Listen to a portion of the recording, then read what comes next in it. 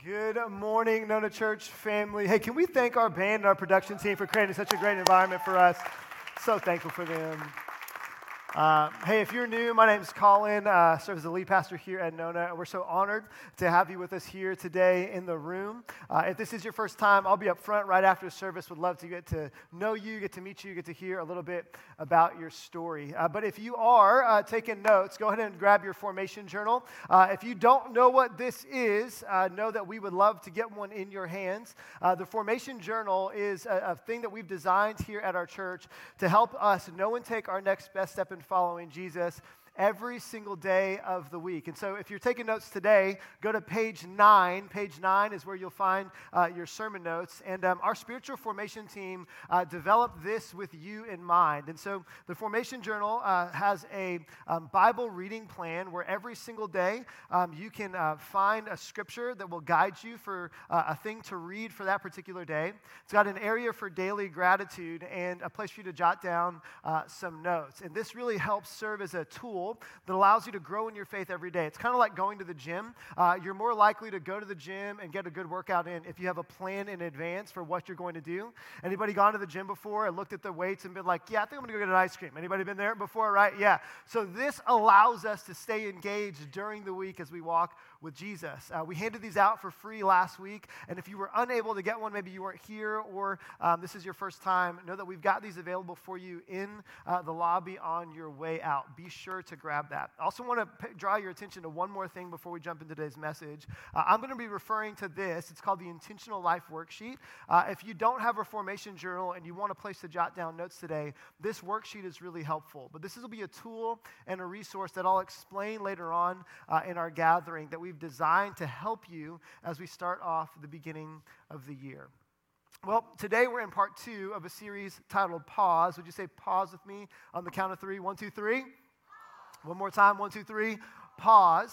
And this series is all about helping us live a life that we enjoy, not a life that we have to endure, but how to live a life that we enjoy in the midst of a world that wants to hurry us up, wants to wear us down, and wants to burn us out. If you're new to the room, last week we kicked off this series, and I explained at the top of the message last week that this is really one sermon that's given over the course of 3 weekends because it's just too much information to put into one message. And so you're kind of catching us in kind of episode 2 of a 3-part series, and so you might want to get caught up and catch the message online at nonachurch.com if you want to get kind of the first part of the series. But to kind of catch you up, to give you a quick recap, last week what we talked about is the reality that we live in a culture that wants to speed us up. We live in a culture that wants to give us more things to do than there is time to do them, that wants us to spend more time and more energy expending than what we actually have in our life account to be able to give, and that in many ways, life can feel like we're on a treadmill, that we're running a full sprint, and we just want to get off as fast as we can because we find that while we're running a crazy pace in our life, it's not actually taking us anywhere, which is why many of us feel like we've lived the same year of our life over and over and over again with very little to show for it, very little progress. Some of us find ourselves in the room exhausted, burnt out, and tired. We go to bed tired and we wake up tired. We go to bed kind of frustrated at life and we wake up frustrated at life. We go on really great vacations. You ever been on a vacation? Thought the vacation was going to give you rest and rejuvenation, and then you land on the other side of the vacation and you realize, I'm just as tired as when we started. I'm just a little bit more broke, right? Like that's the only difference, right? And so the question that we're asking in this series is there a way to design our life and design a kind of life that we don't feel like we have to escape from? Is there a way to design a kind of life that we enjoy when we wake up, that gives us hope and gives us great satisfaction, that doesn't need distractions and things to depend on to make us feel whole and complete? How do we get there? And last week we looked at the reality that Jesus actually invites us into that kind of life. But the kind of life that Jesus has designed for me and the life that Jesus has designed for you is a life of flourishing, a life that he would describe in Matthew chapter 11 as one that is lived freely and lightly. And yet, so many of us who are followers of Jesus, or maybe unsure about where we land with Jesus, or no followers of Jesus, look at our lives and say, it's anything but free. It's anything but light. It feels exhausting and tiring, and if I'm honest, nothing like what I thought Jesus was inviting me into. And last week I laid out that the greatest enemy to our spiritual growth in life may not be the sin pattern we can't get over, the habit we can't kick, or the shame that we carry.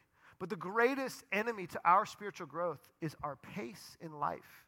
That hurry is violence on the soul, that a sped up life leads us to lose the ability to listen to God's voice.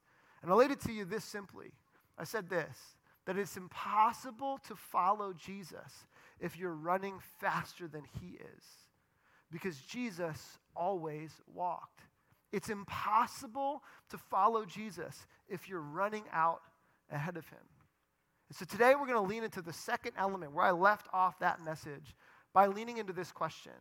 Well, how do we find a pace in our life? How do we find a pace in the midst of a life and in a world that wants to hurry us up and wants to burn us out?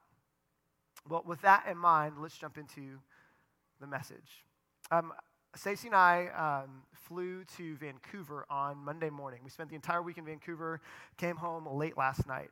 And if you remember last week, I talked about the fact that one of the big challenges in our marriage is that when I walk somewhere, I like to get to the destination. Stacey enjoys the journey, and I find myself walking out in front of her all the time. Do you guys remember that moment where I kind of laid out some of our drama in our marriage? And so we had a great moment to kind of practice that on Monday morning.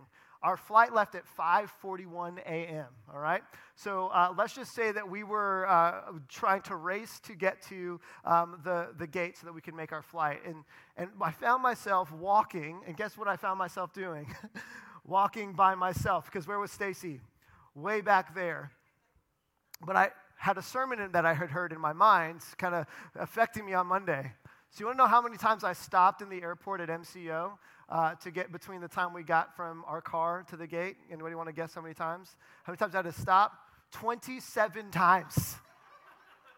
Because I found myself 27 times walking out in front of Stacey and being like, oh, I'm going to have to wait for her. And then doing it again and again and again. And here's what I want you to pick up. Habits die hard, don't they? Like, you can talk about them all day long, but it's actually a practice over time that creates a new rhythm. And what I'm going to talk about today, it's kind of like that. It's this thing that we might even know or might even say is important to us, but the reality is that we're going to have to put it into practice over time to build the kind of life that we don't have to escape from. Between Sunday and Monday, a news article came out on the New York Times. It was an editorial written by a priest named Tish Harrison Warren. And Tish was interviewing a man by the name of John Mark Comer. And John has been incredibly helpful to me and to Stacey in thinking about how we design our life. Both his writings and his personal insights have been super helpful for us. And in this interview that Tish has with John Mark laid out a response to this question about how to build a healthy life that I felt was on the nose for what we're going to talk about today. And so I'm not going to tell you what John Mark said, what word he used here, but I want you to listen to the quote in fullness, okay? So a fill in the blank, and that fill in the blank is the thing we're going to talk about today. A fill in the blank, you don't know what the fill in the blank is yet, but you will in a little bit. A blank will force you to face your mortality, your limitations, your emotional limitations, and it will force you to say that God-forsaken word. What is that word? That word is no. The joy that is on the other side of it, however, is a life where you are integrated. And integrated means who I am on the external, who I am on the inside. He says you can live at a pace that you can walk until you die and still be deeply joyful and year over year become more loving and kind and peaceful. Anybody want to become more loving and kind and peaceful? Anybody want your spouse to become more loving and kind and peaceful? Don't raise your hand if that's you, right? But your roommate more loving and kind and peaceful? Yes. But look at what John Mark says. He says, there is no way to do that without a willingness to live unlike how most people around you are living. In other words, you're going to have to get a little bit weird. You're going to have to get weird because normal isn't working. If I had to kind of make this quote my own, I might put it this way. The thing that we're going to talk about today, the way that we're going to think about our lives today, looks like this. We're going to have to live like no one else so that we can live like we were meant to live. Live like no one else so you can live like you were meant to live. Because here's the bottom line. Normal, what our culture describes as normal, the pace that our culture is moving at, that we call normal, the race that everyone is running, not walking, that race that we call normal, it is not working for us. It's not working for us in our health. That's why 41% of Americans are considered unhealthy because of the obesity epidemic that exists in our culture. Fast food, running from place to place, drive-through to drive-through, that becoming our norm. It used to be that McDonald's was a treat, right? And now McDonald's is a normal part of our lives. Leads to unhealth in our bodies because we're moving at too fast of a pace. We're in debt. The average American has $122,000 in debt. And here's what's wild about that number. 21% of us don't pay anything on the debt that we owe. And 43% of us are only paying the minimum. And this isn't like an upper middle class, lower income kind of issue where only a particular group of people in the population deal with this. I know a lot of six-figure people that are living paycheck to paycheck, stressed out and exhausted because they're barely making ends meet, which leads to high levels of stress in our life. Anybody stressed? 77% of people asked that question say, yes, I am stressed. And what blew my mind as I was researching this week about how normal isn't working is that 745,000 people last year died from something called overwork. They were too tired and exhausted. Their bodies shut down because of the speed of life and amount of work that they were trying to expend. More people died from overwork than in malaria. We don't talk about these things, do we? Normal, can we just agree? Normal is not working. Give me a head nod if you're like, yeah, normal is not working. It's not working. And we get it, right? Because we're tired and we're exhausted. But then we look at our bank account and it doesn't seem like we can take a break, so we keep on working. And we try to get the promotion, and we try to get an extra dollar because we've got to pay the bills that are racking up, and we get tired, and we find ourselves again on a vicious treadmill that says, go faster, go faster, go faster. Do more, do more, do more, because you have to keep up. And then we end up tripping over our own feet, falling flat on our face, falling back into that coping mechanism that destroys our family and destroys ourselves and leads to shame. Running to a relationship at the office because we want to escape our life, or running to a product that we think we're going to buy that's going to make us feel better, and all of a sudden, a week goes by, a month goes by, the year comes to an end, and we find ourselves in the same place. And we're tired, and we're exhausted, and we're anxious. And the question is, does Jesus have anything to say about that? Does Jesus have a solution for the problem that we're all facing? Is there an actual pace of life that we can live that will lead to longevity and joy and freedom? Well, that's the very invitation that Jesus gives us. In Matthew chapter 11, verse 28 to 30, this is the verse we looked at last week that I want to look at again. And we'll look at it again next week. Jesus gives us an invitation, an instruction, and an illustration. And it's all about what it means to follow him. If you're skeptical about Christianity or don't know what you believe about Jesus or wonder what the Christian faith is all about, it's found in this verse. Look at what Jesus says. He says, are you tired? Anybody tired in the room today? I'm sure. Are you worn out? Are you burned out on religion? I love this. The people that Jesus invites to follow him are not the ones who have it put together, who have it all figured out, and have their lives kind of stellarly designed. The people that Jesus invites to follow him are those of us that are tired and burned out and worn out and exhausted. Like, this faith is for us. He says, come to me. Get away with me and you'll recover your life. I want you to pay attention to the words that Jesus says, because the invitation is what we looked at last week. Now I want us to look at the instruction. Look at what Jesus says. He says, I'll show you how to take a real rest. Walk with me and work with me. Watch how I do it. Learn the unforced rhythms of grace. I want to stop here for a minute because this is the section of the passage we're going to focus on and spend our time really unpacking today. But there's something absolutely brilliant in it I don't want you to miss. Is that the good news of Jesus is not just simply that he gives us a pass to get to heaven one day. But the good news of Jesus is that how he lived his life in Matthew, Mark, Luke, and John are a template for us on how to live our life now to be able to experience a beautiful life today. The gospel of Jesus is not just for heaven later. It's so that heaven might be our experience now on earth. So look how this happens. I'll show you how to take a real rest. So who's going to teach us how to rest? It's, say his name. The answer is always Jesus, right? So the answer is Jesus, okay. Walk with me and work with me. So who are we supposed to walk with and work with? The answer is Jesus. Watch who does it? Who are we supposed to watch? We're supposed to watch Jesus. And when we do all of those things, when we fix our eyes on Jesus, as the author of Hebrews tells us, the pioneer and perfecter of our faith, what will happen? We will learn the unforced rhythms of grace. And I love that. It's not forced. It's not like I'm trying to stay on beat with the rhythm. It's natural to me. And let's be real, for some of y'all, trying to stay on rhythm, it's forced. And for others of us, it's natural. Learn the unforced rhythms of grace. And then Jesus says, I won't lay anything. This is his promise. This is Jesus. I won't lay anything heavy or ill-fitting on you. Keep company with me, and you'll learn to live freely and lightly. The invitation of Jesus is not to a life free of pain, difficulty, sorrow, or disappointment.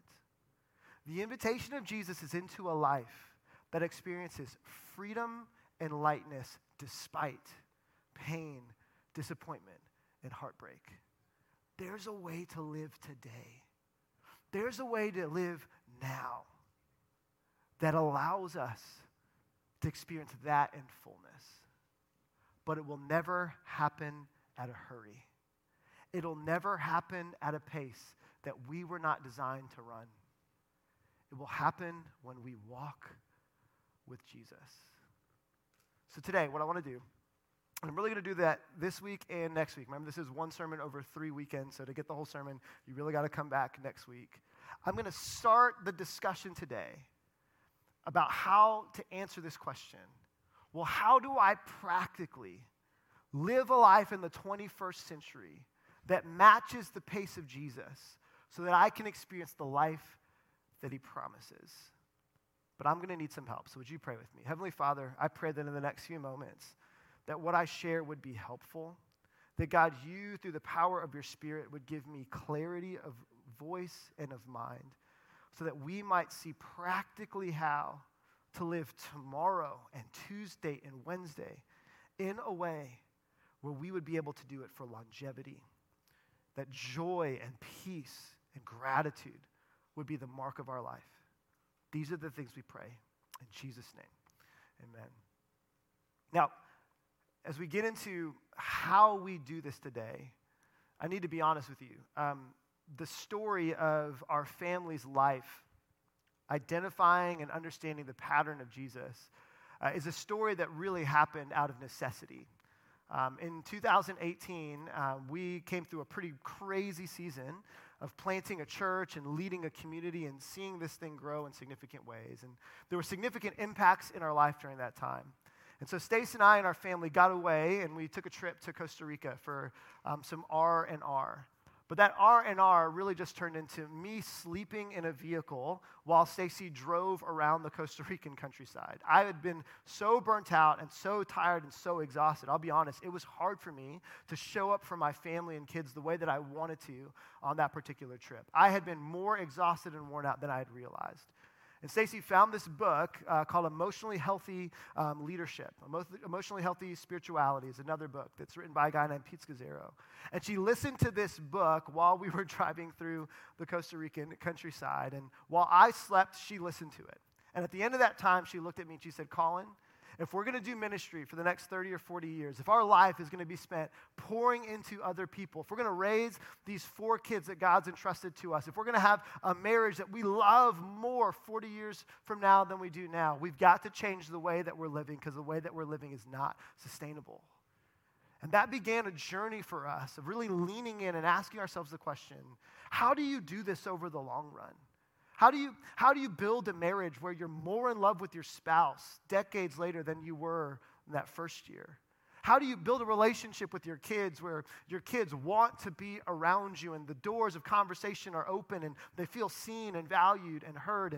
And how do you do the work that we do for decades to come in a way that's sustainable and enjoyable? And we began to study the scriptures and read everything that we could read, get on flights and fly to visit people like John Mark and allow them to pour into us specifically so that we can learn how to do this. And what you're getting today, in some ways, is a synthesis of the last 5 years of the great work that God has been doing in our hearts. But I need you to hear this. We're still in process.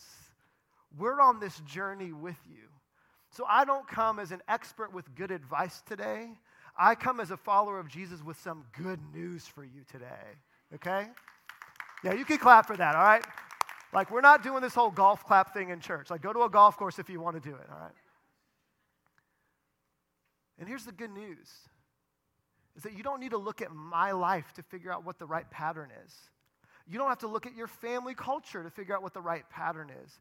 You don't have to look at your heritage to understand what's the right way to live a flourishing life. You have the perfect model in the person of Jesus. And Jesus doesn't hide for us or hold back what it looks like to live fully and freely in this day.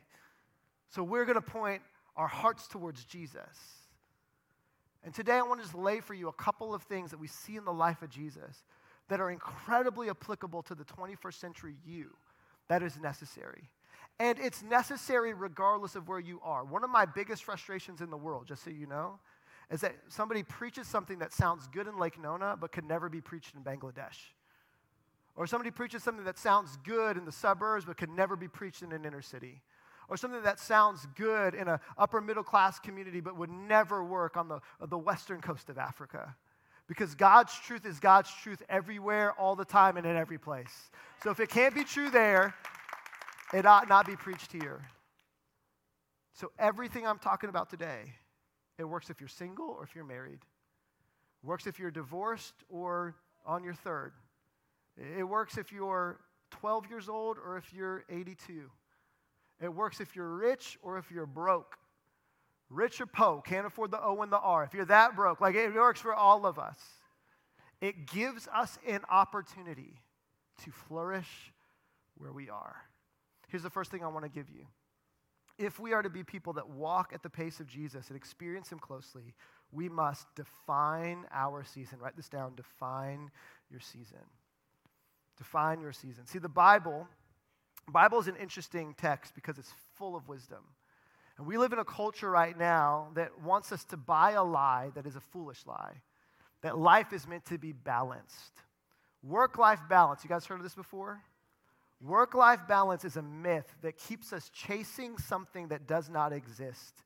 And we get frustrated because we can't capture this ever-evasive, mythical thing that we're told we need. That success, right, in our culture is work-life balance. You've heard this before, right? Success is work-life balance. But you know that never includes a kid who gets a fever and ruins your week.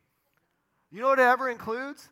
A family member you've got to take care of because they've gotten sick and ran to the hospital. You know what that never includes? A boss who's not integrated as a person and sees their job as a place of validation and then puts that responsibility on you. Work-life balance is a myth. It's a pot of gold at the edge of a rainbow that you could spend your entire life chasing and you will never find it.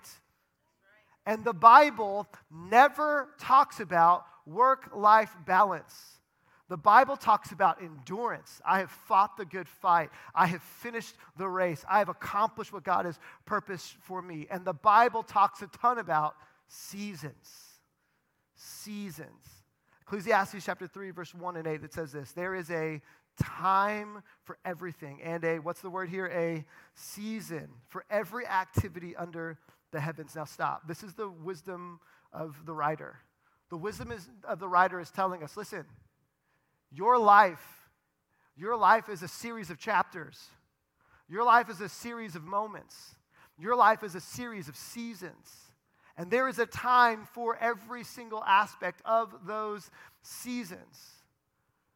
But the question that has to be answered is, how do you know what season you're in? Well, I can't define that question for you. You have to define it for yourself. In Ecclesiastes chapter 3, what we find is 14 times in just 6 verses, the writer talks about 14 different kinds of seasons that exist in our life. And it's not meant to be an exhaustive list, but it's supposed to be an instructive list. That for some of us, we're in a season of planting, as verse 2 says. That we're in a season where we're putting some stuff in the ground in our life, and we're not going to see a lot of results. Some of you that are in college or getting educated right now, you're in a season of planting right now. You're not going to see a lot of fruit. You're not going to see the big salary. You're not going to see the big outcome, because that's not the season that you're in. For others of us, we're in a season of uprooting. That's what verse 3 says. A season where we have to let go of some things that we used to have because God's moving us to a new place or to a new environment or into a new relationship. But hear me, if we don't define our season, someone will define it for us. If you don't define your season, someone will define that season for you.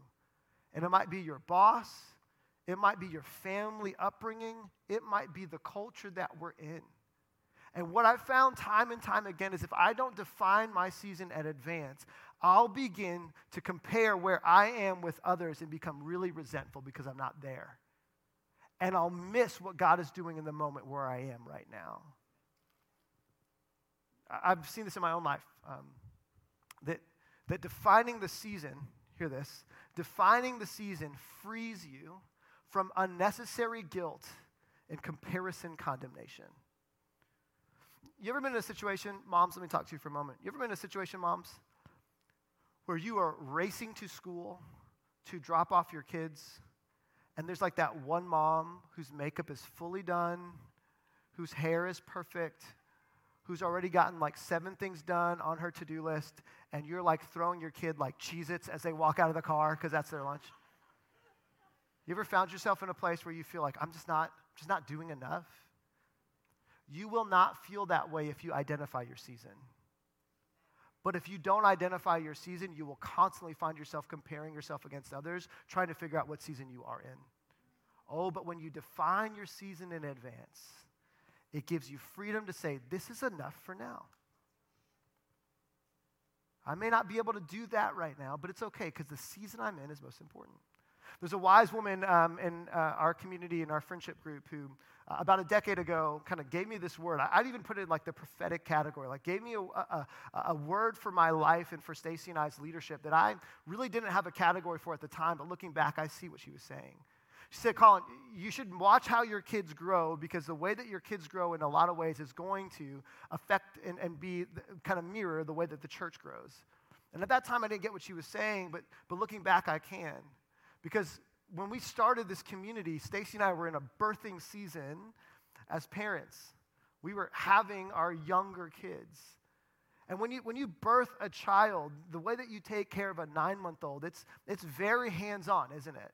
I mean, there was a season here at Nona where every Saturday night, Stacy and I would hand-fold the bulletins that would be handed out on Sunday morning. We'd watch college football, and we would fold a couple hundred bulletins and bring them in. Because we were in a season where we were birthing something. We were nurturing something. Well, fast forward now, and all of my kids can buckle themselves in their own car seat. Can I get a good amen for that?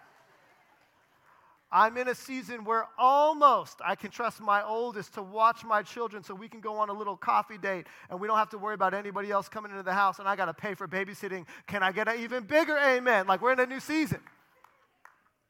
New what? Season.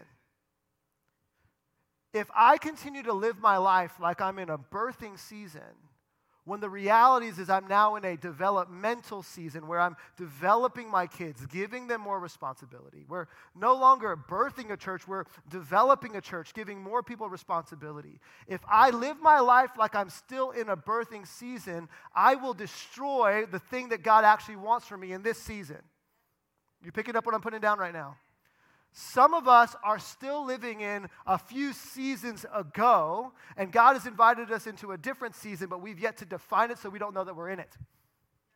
We haven't taken the time, because we're so busy and hurried and rushed, to stop and recognize, oh, I'm in a different season, which means I need to make some new decisions. For those of you that are in the 55-plus community, I see this often when I meet with you. That there's something really interesting that's happening in your life. You're entering into a new season. You're moving into the season where maybe not as many people are as dependent upon you as they used to be, and you're kind of used to people being dependent upon you, and now not so much. You're in a new season. And as you step into that new season, you find that you get to be more strategic in how you use your time. And listen to me, if you're in that community, I want you to know, I believe this without a shadow of a doubt in my heart. The best and most meaningful impact of your life is not behind you, it's ahead of you. God is going to do more in you in the coming years than he did in you in the past. But you will miss it if you don't recognize or define your season. Because if you do not define your season, someone else will define it for you. Here's the second thing that we see. Jesus, over and over again, as he looks at his season, says, my time has not yet come. My time has not yet come. And then in the Gospel of John, when he's heading towards the cross, heading towards Jerusalem, he says, my time has come. Your Savior, listen, knew his season. He knew when it was time to go public with who he was, and he was intentional to not do it until it was time. Know your season. Here's the second thing I want you to write down. Not only do we need to define our season, but we need to decide our rhythm. Decide our rhythm. That word rhythm is an interesting word for me because I love music. Anybody else like me just love music? I've got music on all the time in our house, and we've got a variety of music in our house, man. We play R&B in our home, like Boyz II Men is always a good choice, okay? We play R&B in our home. We also love like urban Latino, so like dembow. Any of my dembow people, like, you know what I'm saying? Like, we love that sound in our home. Every now and then we dabble a little bit in country music. Don't tell anybody, but just a little bit, right? It's on a fall day when I'm feeling sad, right? It's like good to know that somebody else is having a worse life than me. That's country music, you know? We love music in our home. And one thing that's interesting about music is that music, depending on the sound, there's a rhythm that's underneath it. I want to kind of peel back the layers for you just a little bit here at our church. We've got an incredible band, incredible production team, great music. And while you hear amazing music on Sunday morning, some beautiful voices that are leading worship, what you don't hear is something that they are hearing, and I want you to hear it now. Go ahead and lift that up a little bit more. You guys hear that sound in the background?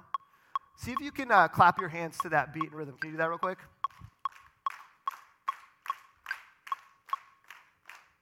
Yeah, you're not very good. Not very good. It's okay. All right, you can turn it down just a little bit. You hear that sound? So that sound is the rhythm for the song we're going to sing at the end of service. Now, the musicians on this stage, they're hearing that in their ears, but you're never hearing it. But as the keys player is playing beautiful melodies, and as the drummer is hitting the snare at just the right time and moving on the toms, and as the bass player is holding the line to make sure everything's connected, and the electric guy is just having a lot of fun riffing, and the acoustic player is giving us sound, and the vocalists are leading in their different ways, while all that beautiful music is being made, the thing that holds it together is not complex and not difficult and not hard. It's that simple little rhythm that you just heard. And I think for a number of us, we look at our life as complex and as difficult and as full as it is, and we say, what is the big solution to my big problem, which is that I'm hurried and rushed and stressed out? And I've come to tell you that the big solution to your big problem isn't a big solution, it's a little rhythm. And some of y'all need some rhythm more than others, all right? It's a little rhythm. What do you mean by rhythm, Colin? Well, rhythm is this seemingly insignificant thing that is absolutely essential if you're going to build something great. If you're going to make great music, you've got to have a common rhythm. And the question then is, did Jesus have a rhythm that allowed his life to be great? Was it something complex, or was it actually something very simple? Well, the answer is it was simple. And that simple rhythm, when applied to our life, allows us in the complexity of some of us parenting numerous kids, some of us working multiple jobs, some of us having jobs that take us on travel and international flights, others of us trying to figure out where we are in our educational space. Wherever you are in your world, what's common is a simple rhythm that Jesus followed, that when we follow it leads to our longevity. I'm calling it a rhythm, but in church history, St. Benedict or Ignatius of Loyola, the Desert Fathers and Mothers, they called it a rule of life. Let me read to you what John Mark says about a rule of life. He says, the great challenge of a rule of life is also the great joy. The challenge is you can't live by a rule of life. And that word rule of life, if rule feels kind of weird to you, just use the word rhythm. The challenge is you can't live by a rhythm and live at the hurried pace of a modern American person, most of whom are radically overbusy, distracted, overcommitted, underslept, and exhausted all the time. Am I describing you? Yes. Or somebody you know, right? Not you, but your friend, right? Yeah. So what happens is there's a rhythm that Jesus wants us to live at, but we try to hurry it up. And instead of getting beautiful music in our life, we get clanging noise, crashing cymbals, and a train wreck. So how do we match Jesus' rhythm? Well, I want to give you two things that we see in Jesus' life. Again, Jesus says, watch me. Watch how I do it. Learn from me. I'm going to show you how. Right? These are Jesus' words. So Jesus, how do we get on rhythm with you? Here's the first thing, is that you take on Jesus' rhythm of a daily habit. Here's the daily habit. Jesus spent regular time with his Father. Look at John chapter 5, verse 19. It said, so Jesus explained, I'll tell you the truth. The Son can do nothing by himself. He does only what he sees the Father doing. And whatever the Father does, the Son also does. Well, how did Jesus know what the Father was doing? He stopped to have regular time with the Father. John 12:49. Jesus says, I don't speak on my own authority. The Father who sent me has commanded me what to say and how to say it. So Jesus didn't say anything or do anything unless the Father told him to say it or told him to do it. Well, how did Jesus know that? Well, Jesus knew that because he spent regular time. The scripture tells us over and over again that he withdrew and he retreated to get time alone with the Father. Like the harrowing statistics out there show that most of us who are followers of Jesus or call ourselves Christians, we do not have a regular daily rhythm where we get with the Father. And that's a pretty terrifying thought, to think about how many things we're saying every day and doing every day that we didn't hear God tell us to say or do because we didn't stop to spend time with him to hear from him as to what we were supposed to say or do on that day. That's why the Formation Journal is so important. We want to make it super easy for you to be able to get up in the morning and to engage in God's word so that you might hear God speak to you, because God speaks to you every day from his word. And God shows you what to do every day from his word. And if you're in a rhythm of daily just getting with God for 15 minutes to say, before I log on to my laptop, before I scroll on social media, before I allow the emails of my boss and my family and the demands of everybody, before I allow those things to define my rhythm, which is going to do this, I'm going to get on beat with God. You know, I heard this insight recently, and I think it's a good one. How many of y'all work for somebody? Just go and raise your hand and say, I work for somebody. You work for somebody? Okay, yeah. Most of us, right? If your boss puts a meeting on your calendar and says, I need to meet with you for 30 minutes on a Tuesday, are you going to do your best to make that meeting? Yes, right? Because your boss put a meeting on your calendar. I wonder why we don't treat a daily rhythm with God the same way, or if we don't give the same energy to a daily meeting with God that we would to a boss who puts a meeting on our calendar. What if our time with God was as important as the CEO's meeting with us? Because the actual CEO of our life isn't the person who works for the business that we work for, but it's the God who made us and knows us and has designed us.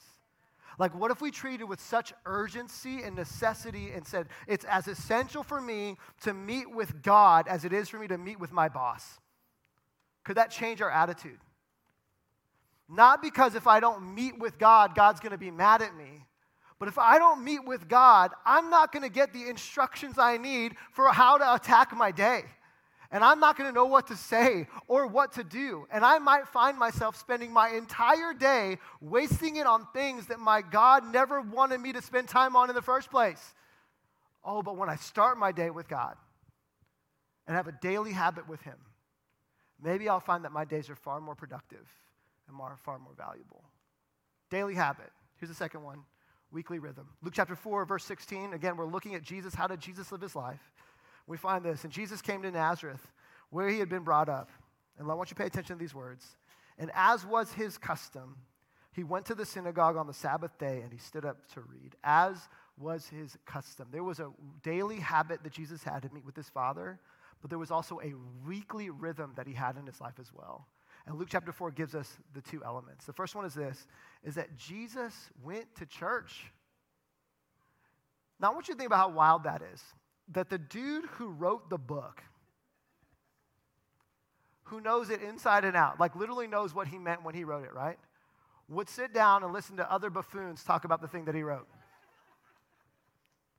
Like, I know some of y'all are like, oh, I don't know, man. I don't know if church is more of an option. It's not a necessity. Well, if it was a necessity for the guy who wrote the book, maybe it's more important for us than we realize it is.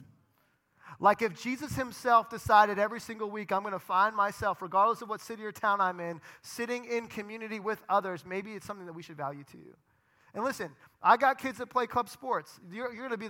I'll be the last pastor you ever hear that is going to shame you or guilt you into coming to church on Sunday, okay? Because I realize our lives are complex. But I want to invite you to challenge you in this way. What does it look like to be in a weekly rhythm where the option, church isn't seen as an option, church is seen as a natural rhythm that is a normal part of our life because we need to be with the people of God because God himself thought it was important to be with the people of God. What does it look like for us to make church not an option that we maybe attend, but an essential part of our rhythm of life because it allows us over time, year after year, decade after decade, to experience what God has designed for us to have. Now, the second one is this. Not only did every week Jesus worship, but here's the second thing I want you to write down.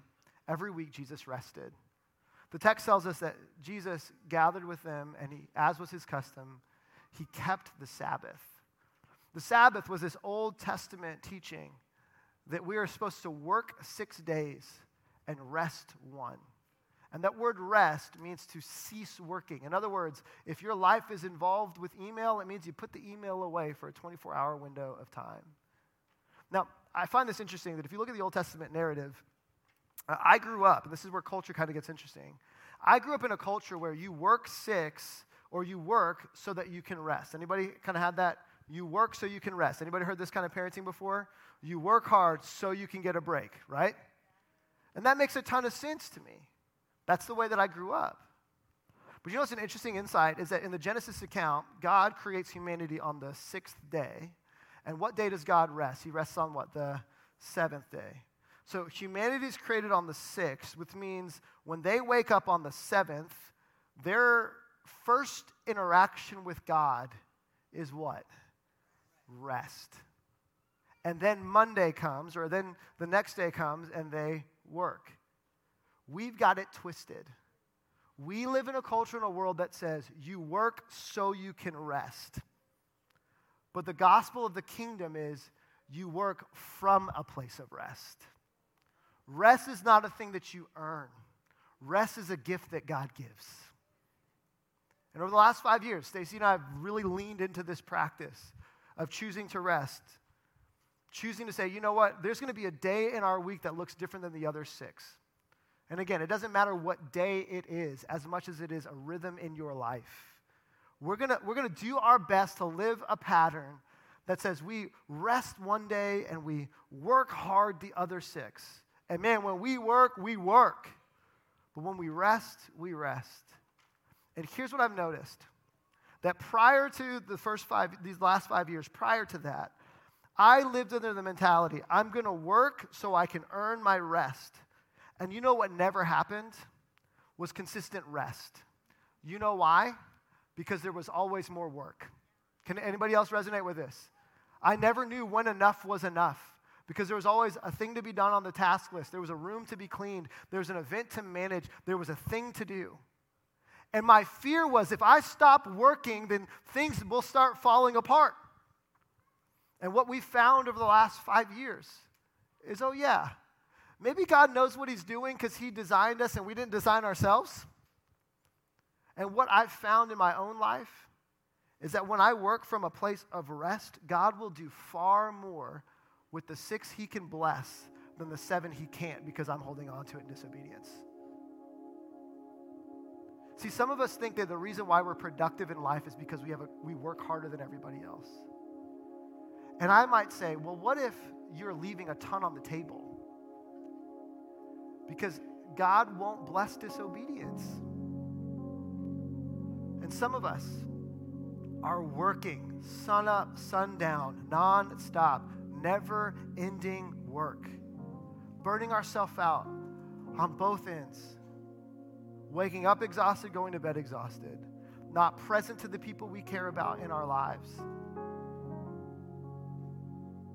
on a treadmill running at a pace that is going to burn us out and tear us down. And the great fear, I get it, is that if we stop the way that we're living, we won't get the results that we want. The results that pay the bills for our family. The results that create a great life for the people we love. The results that matter. And listen, I'm just speaking for me. I can't speak for you, but I can also represent Jesus. A man who had 3 years of public ministry, launched the greatest movement the world has ever seen. Time is literally defined by him. BC and AD, fulfilled hundreds of prophecies in the Old Testament, did everything that was needed of him, never hurried, rushed, or ran anywhere. And every week he decided, I'm going to stop and rest. Because God can bless more in your faithfulness to him and resting 1 and working 6 than he will bless in your exhaustion and tireless race of trying to grind out 7 on your own. So, what do we learn from Jesus? Define your season, or somebody else will define it for you. Decide your rhythm. And the rhythm is not a complex thing. We don't need complex solutions for the complexity of our problems today.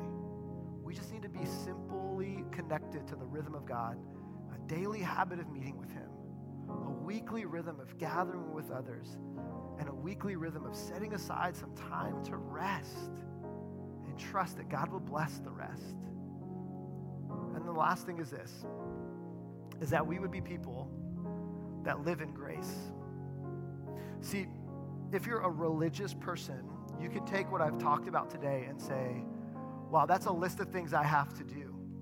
And if I don't do them, my life's going to be terrible. God's going to turn his back on me, and I'll get to heaven and he'll say, I told you so. But you don't serve, and we don't belong to a God of rules and regulations. We belong to a God of grace. A God who doesn't lay out a framework of living so that you can feel like there's a burden on your back that if you don't get in the Word every day, you're ruining your life. Or if you don't get to church every Sunday, you're ruining your life. Or if you don't get into a rhythm of rest, it means that you're ruining your life and you only have you to blame for. That's a religious spirit. But the spirit of grace with the God that we love and serve is that God would say, hey, I've given you these tools and I've given you my life as an example so that you can experience freedom.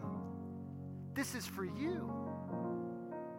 You know, in your formation journal reading this week, we read Mark chapter 2, and it's this story about the Sabbath where religious people made the Sabbath a burden. They put all these rules in play that made it hard to follow the Sabbath.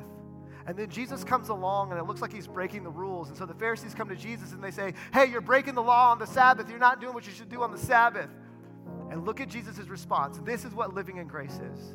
Jesus said to them, the Sabbath was made to meet the needs of people, and not people to meet the requirements of the Sabbath.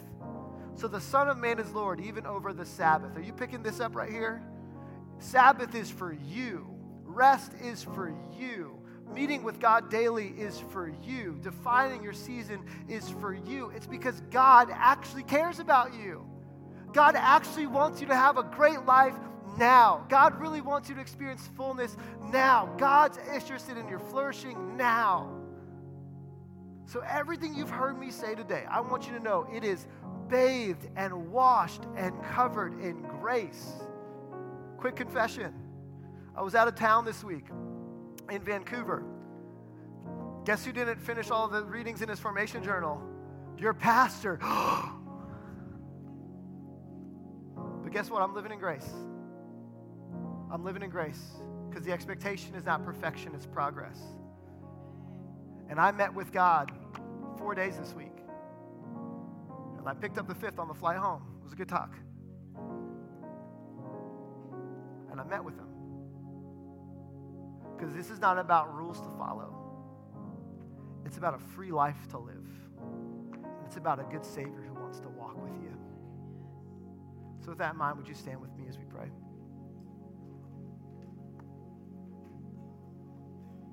I'm going to invite you to close your eyes for a moment. I would imagine a message like this, like the Holy Spirit's working in different ways and speaking to us in different ways. And I want to give you an opportunity to respond today. Again, this series Pause. It's going to take us a couple of weeks to unpack, so there might still be some unanswered questions you have, some things you're still wondering about. Come back next week. We're going to continue the discussion. But I want to invite you to close your eyes, and I want you to take an inventory of your life and wonder what might be the thing that God is speaking to you about today. If there is a thing God's speaking to you about, I'm just going to invite you to open your hand, and this is really for you to mark the moment.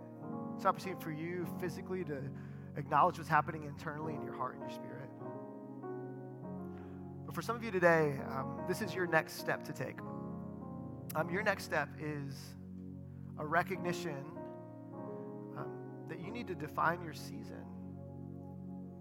Like I sense the Holy Spirit saying for some of you that you have been living a life of resentment and disappointment because you're letting somebody else, a culture, a boss, a family member, a friend, an in-law, you're letting somebody else define your season for you.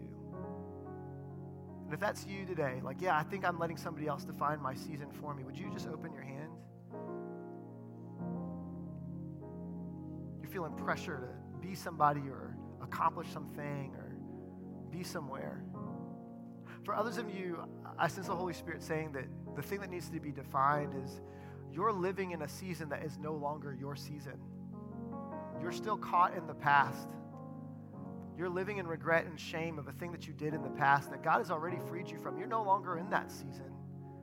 You're not in that season of regret. You're not in that season. That's not your identity anymore. And did you find yourself living in a season that God wants to free you from? If that's you today, I want to invite you to open your hands. For others of us in the room, it's not so much about our season, it's about our rhythm.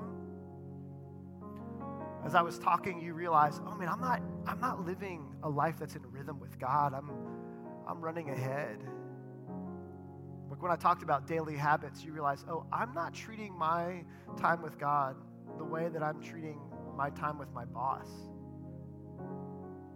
And I sense the Holy Spirit say kindly to some of you, hey, I'm the one who's in control of your life, not your boss. Come spend time with me. So for you, it's like, yeah, I need to take a next step when it comes to my daily habit of meeting with God. Go ahead and open your hand.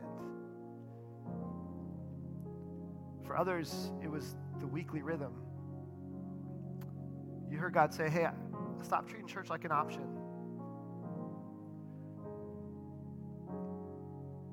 It's the consistency over time that's actually going to build something in you that you can't get any other way. And if that's you, I invite you to open your hand now. And then I had a sense that for many of us, what I'm about to say next, this is where we are, is that God wants to retool your mentality about work. You've lived in a world where you work so you can rest, and you find yourself exhausted. And God wants to speak the better word to you today, that because of the gospel, you don't have to work for rest. You get to be a person who works from rest. And if that's you, would you open your hands today saying, I need a mentality shift there. And the last one is grace. Some of you, the hard thing that you were struggling with the whole time in this message was, this feels like a list of things I have to do. This feels overwhelmingly exhausting. This is just more things to put on the checklist, and I don't need a checklist. And what you need to hear today is that it's all grace. That everything we've talked about and everything we will talk about, it's for you. But you can go as fast as you want and as slow as you need, because God, there's never been a moment where God has looked at you with anger or frustration or disappointment in his eyes. But he looks at you with love and says, I see you and I'm with you. If you'd say, yeah, I think I need a little bit of grace today, I invite you to open your hands as well. Let me pray for us. Heavenly Father, I pray for everybody in this room that we would know that you love us, that you're for us, not against us. That God, you've designed life to be life that can be lived right now with joy and peace and freedom. That your invitation to a free and a light life is not an invitation that only gets experienced in heaven, but it's meant to be experienced now. But God, we just admit it won't happen because we run at a faster pace than you. It'll happen because we choose to slow down to match your rhythm, a rhythm of daily habits, of weekly commitments, of defining our season and receiving your grace when inevitably we start to run again and need to be reminded that it's okay to pause. We love you and we thank you. In Jesus' name, everybody in this place says,